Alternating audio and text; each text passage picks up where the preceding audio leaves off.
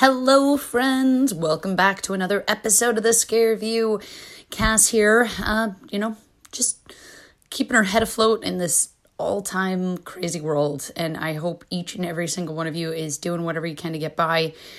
I mean, thank God for Stephen King. I mean, his books, movies, they're all my little life jacket helping to keep me sane in a world that is, just crazy waters. But God, you can't help but love the man. It's just brilliant. And I think it's about time I tackled a topic, and probably the only film that really fucking terrified me as a child. I'd come right out and say it. It was Zelda. Holy shit, she's terrifying. It's just, oh my God. It to this day, it still gives me goosebumps. So without further ado, let's take a look at Mary Lambert's Pet Sematary.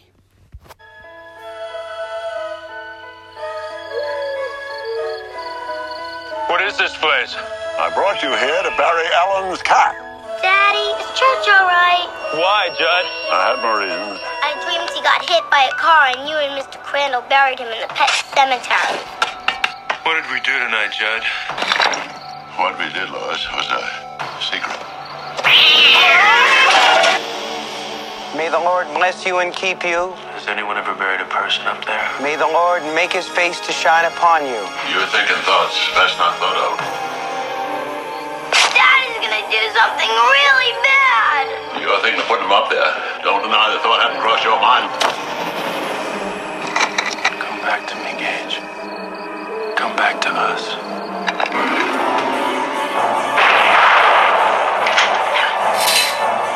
Paramount Pictures presents Stephen King's all-time best-selling tale of horror. Pet Sematary.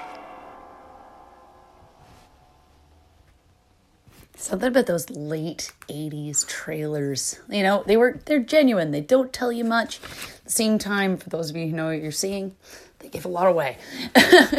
Either way, guys, I gotta say, if you want to know all there is about this all amazing film, I have to say, of course, listen to this podcast, and then right after, you have to check out the documentary Unearth and Unfold. Essentially, this it's The Path to Pet Sematary. John Campanino, if I'm pronouncing that correctly. Either way, it goes above and beyond with behind-the-scenes footage, interviews, all that good stuff. And essentially, it makes for an amazing entertainment. You won't believe how quickly you'll be just sucked into things. And I have to say, I used a lot of this to help put together this podcast. And essentially, I've skimmed over, and I'm doing his amazing documentary a disservice. So for those of you who love Pet Sematary, definitely check out this documentary. It is awesome, and essentially, covers everything from essentially the writing, publishing, the film's inception, to all the troubles and every hiccup that it came into contact with. It's definitely a must see. So, Pet Sematary, often referred to as Stephen King's Pet Sematary, is the 1989 horror film adaptation from the 1983 best-selling novel, written by King, screenplay included, and directed by the one, the only Mary Lambert. And those of us, we know the story, we're following the Creed family, Louis, Rachel, Ellie, and Gage, making the big move from Chicago to Maine, and of course befriending their wonderful neighbor, Judd Crandall. It just right away seems pristine, but there seems to be some sort of dark underlying mystery here. Quickly, they discover a pet cemetery in their backyard, and sadly, very shortly after, on his first day, poor Louis encounters a death of one of his patients right away, Victor Pascal. It was just a jogger, mortally injured, total accident. And just before his death, he warns Louis, not to do what he thinks he needs to do, and essentially triggering a series of misfortune. And this scene is monumental because essentially we're dealing with the whole battle of life and death. And we start off right away with a doctor, they represent. They're a figure that can control battle, death, and right away he loses his first patient. So that is basically what we're looking at here, this battle of life and death. We start with the cat, introduced to the very dark secret of this burial ground, and essentially to avoid poor Ellie's grief, buries the cat in the Micmac burial ground to find, him reanimated and returning very, very different. Now, you can kind of get by with this, weird cat, right? But sadly, everything goes completely haywire, and we see that poor Gage is lost in a tragic motor vehicle accident with a tractor trailer outside of their house. And despite every warning from Judd not to do it, Lewis exhumes his son's body and buries him in the burial ground. He returns not himself, and of course this is when all hell breaks loose. Now, this plot line is a parent's all-time worst nightmare. Truly horrific. The idea, the concept, and of course the eventual loss of a child. No one should ever, ever enter that pain. I mean, this was all inspired by kind of true events, which we'll get into, that happened to poor King himself, and would make it so Tabitha couldn't actually read this book. She did, and it just freaked her right the hell out. But for me personally, what freaks me out the most while watching this was always Rachel's flashbacks and just the pain she suffered from, the loss of Zelda, the feeling it was all her fault, and so forth. And then, of course, just Zelda herself. Everything they did to make that actor creepy, they nailed it, and to this day still absolutely terrifies me. So we have a long cast, but quickly going to focus on, of course, Dale Midkiff, Lewis Creed, fabulous, absolutely fabulous. But we cannot skip my all-time favorite casting. In fact, reminding me of my own grandfather, Fred Gwynn as Judd Crandall. It just couldn't have got any better. Denise Crosby is Rachel Creed. Miko Hughes is Gage Creed. Blaze Brudell, set of twins, but most focusedly on Blaze as Ellie. And Brad Grenquist as Victor Pascal. All coming together to just making this one of my all-time favorite films from my childhood, and to this day something I can still, watch on a rainy day and absolutely enjoy every second of it. It's just wonderfully enjoyable. Now, the book came from Stephen King's time, living in a small house very similar to that of the Creeds. And they lived right beside a busy road. In fact, the same busy road would unfortunately take his own daughter's cat's life. That whole God can get his own damn cat, all inspired by true events with his daughter. And of course, the truly terrifying moment when his son nearly stepped out in front of an oncoming vehicle, and inspiring, of course, the moment with Gage. That's why this movie is so terrifying. It comes from a real raw place, very vulnerable for, parents and people alike. And essentially that's would easily translate onto film. Stephen King fans know George A. Romero and him very close friends, so it only makes sense that Romero would have had the rights to this film in 1984, bought them from King for about $10,000. King had denied several others this opportunity, but Romero would have to pull out later for the filming commitments, essentially due to his own filming commitments with a project called Monkey Shines. Now, and great film. But essentially, development executive Lindsay Doreen loved this finished script and advocated for the film project to essentially be given the green light. She was told there's no demand for Stephen King films at the time, essentially with this slew of adaptations from his novels released in the early 80s. It's basically not till around 1988, when the Screenwriters Guild was on strike, that the production companies feared there was going to be a shortage of new films. So the script was done, we're ready to go, and this is when Dorn was given the green light to start production. King had the final say on the director, of course, this being very important, and the studio's first choice was Mary Lambert. So the two of them would sit down, and he was instantly impressed with her enthusiasm, her love of the book, and her commitment to staying faithful to the novel. And kind of cool, she just come off filming a few music videos, such as Madonna's Like a Prayer and Material Girl.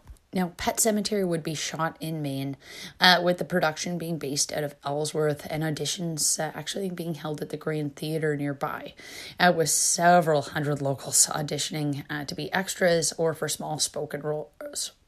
King was frequently a visitor, and essentially speaking with Lambert, he was in love with her ideas, and essentially, would kind of pass or, of course, deny any deviations she wanted to make from the script. Now, the filming locations here are a location scout's best dream. Essentially, they were keeping that individual very busy, starting with the Creed's home. It's a private residence near Hancock, while Judd's house was actually just a fake. Essentially, all just built and essentially built with fireproof materials for when the time would come for them to burn everything down. Interiors of the Creed home essentially was a soundstage in Ellsworth, with interiors of Judd's house being part of the Bangor Arsenal. The Micmac burial ground was an abandoned granite quarry on Mount Desert Island in Acadia National Park, and essentially another part of that was just nearly a hilltop near Sedgwick. Of course, other locations around Ellsworth, from Mount Hope Cemetery to the Ellsworth Town Hall. Now, filming with kids, there is a lot of laws involved, and Paramount, of course, they want twins. Kind of helps cut costs. This is how they casted things for Ellie, and this is how they wanted to move forward with Gage. But Lambert, being so impressed with this 3-year-old's, just gifts and talents, his natural ability, fought for the ability of the young actor to play Gage. And essentially, if it wasn't for her fighting for him, it never would have happened. Speaking of fighting, Paramount, of course, went after Fred Gwynne, believing audiences wouldn't take him seriously as he played Herman Munster on the TV show The Munsters. And I couldn't disagree more. That actor knows what the fuck he's doing. Let the man work. And of course, thank God Lambert fought for him again, because I did an absolute wonderful job, knocked it out of the park. And of course, the role that scared the shit out of me, Zelda. This is one hell of a difficult thing to cast. You're auditioning girls, for a role of essentially someone having spinal meningitis. And at the same time, this individual's kind of haunting. It's like spooky. It's ghost-like. So they were looking at casting a female. And of course, this is when Lambert decided to change things altogether and cast Andrew Hubstick. I'm pronouncing that correctly. A grown man, of course, playing the young girl, would, of course, give the character an even more frightening appearance. And I gotta say, it fucking worked. Now, this is Lambert's second film. She's very big in the music video industry at this point, and her work in the music industry allowed her to make good friends with the Ramones. And of course, this was one of Stephen King's, one of his favorite bands. The man's quite into rock and roll. And of course, she would ask them, if they were interested in recording a song for the film. And of course they were. And this is when we have one of my all-time favorite songs, Pet Sematary, which essentially we get to hear at the very end credits. And you couldn't ask for the film to end on a better note. Now, the original cut of the film, the producer said, was too long, and essentially a lot of access had to be removed and edited. And one thing in particular was the ending. It was a lot more ambiguous, just showing Rachel arriving, Lewis playing solitaire at the table, and just kind of fades to black. And essentially they wanted something that really pointed out what the fuck was happening, I guess.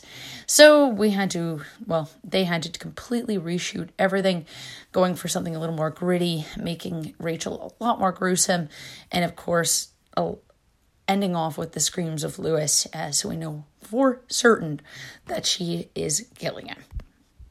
Now, the opening of the trailer, we hear that creepy, very creepy theme, written by Elliot Goldenthal, and I have to say, outside of the Ramones song, this couldn't be, any better to match this film itself. It's just, Lambert did such a good job all around. I love this movie. And one thing I have to say, not till years later that I picked this up, that you can very briefly hear the Ramones song, Sheena is a Punk Rocker, in the background. Now, this defied the critics and opened at blockbuster levels, and essentially making about $57 million in North America, which isn't too bad, holding a solid 50% with about 30 reviews. Essentially, the main positive one saying that Pet Sematary is a bustling horror flick that wears its quirks on its sleeves to the determinant of its scare factor. And of course, our negative one coming from Variety, saying that undead shillock dulled by slasher film mentality. I guess essentially they just think it's all bollock. Now, they could say what they will. This film essentially would create its own legacy on its own, with a second film coming out in 1992. This sequel was absolutely disappointing. Poor reviews, poor box office results. And essentially, it references the first film, but has a total focus on new characters, and nobody really signed up for that. And the focus, of course, maintaining on the original, the cult classic. This would, of course, follow all the way up, of course, to now, when 2019, we would see the remake. And, oh my God, if you want to hear my original disappointment for this piece of crap, go back in Scareview time, and of course, you can hear me in the flesh review, this terrible. I don't like when you take too much creativity with Stephen King's original plots. It was not for me. I would have preferred something a little more, like the original, to deter from that young girl's acting, because I do have to say, she fucking spun circles around everybody else there. Now, just before we wrap up, I thought it would be fun if we kind of took a brief moment to look at the myth that's behind Pet Sematary. The darkness that Judd references, the evil that's always kind of planning, lurking, totally messing with the creeds. And King essentially kind of based this off a Wendigo. It's a mythological man-eating creature or evil spirit from Native American folklore, and they are truly fascinating. Mainly from the Algonquin tribes, and it's kind of remote in the northern forests of Nova Scotia, which is on the east coast of Canada, as well as just around the Great Lakes region. The Wendigo is this unbelievable monster with characteristics of a human, or can be a spirit who has possessed a human being and has made them monstrous. And truly frightening, this possession or this monster can invoke murder, insatiable greed, cannibalism, and of course, any sort of cultural taboo. And for you psych nerds out there, I highly recommend checking out Wendigo Psychosis. You'll totally just go down a YouTube rabbit hole. I will warn you now, but it's fascinating stuff. The Wendigo will always be a very dark piece of mythological mythos. I absolutely just adore its dark sort of thesis. It's got such a unique backstory, and just how it sort of would hold its place moving forward. And one thing I do have to say that I absolutely love is the references you see in pop culture, especially Hannibal. They did such a great job using the Wendigo as a reference for Hannibal. Now, guys, thank you so much for listening. That was a long one, so thanks for holding out till the very end. Do have to mention a couple things here. September 1st, guys, mark your calendars. Reason why you need to go out and purchase The House That Fell from the Sky. This is an unbelievable novel that I had the pleasure of reading ahead of time. Guys, this is for all us horror fans, and I promise you, you will absolutely love it. It's combined a lot of, just unbelievable horror themes, some interesting plots from, of course, other horror references that I absolutely love. And it comes together to make this wonderful, spectacular story.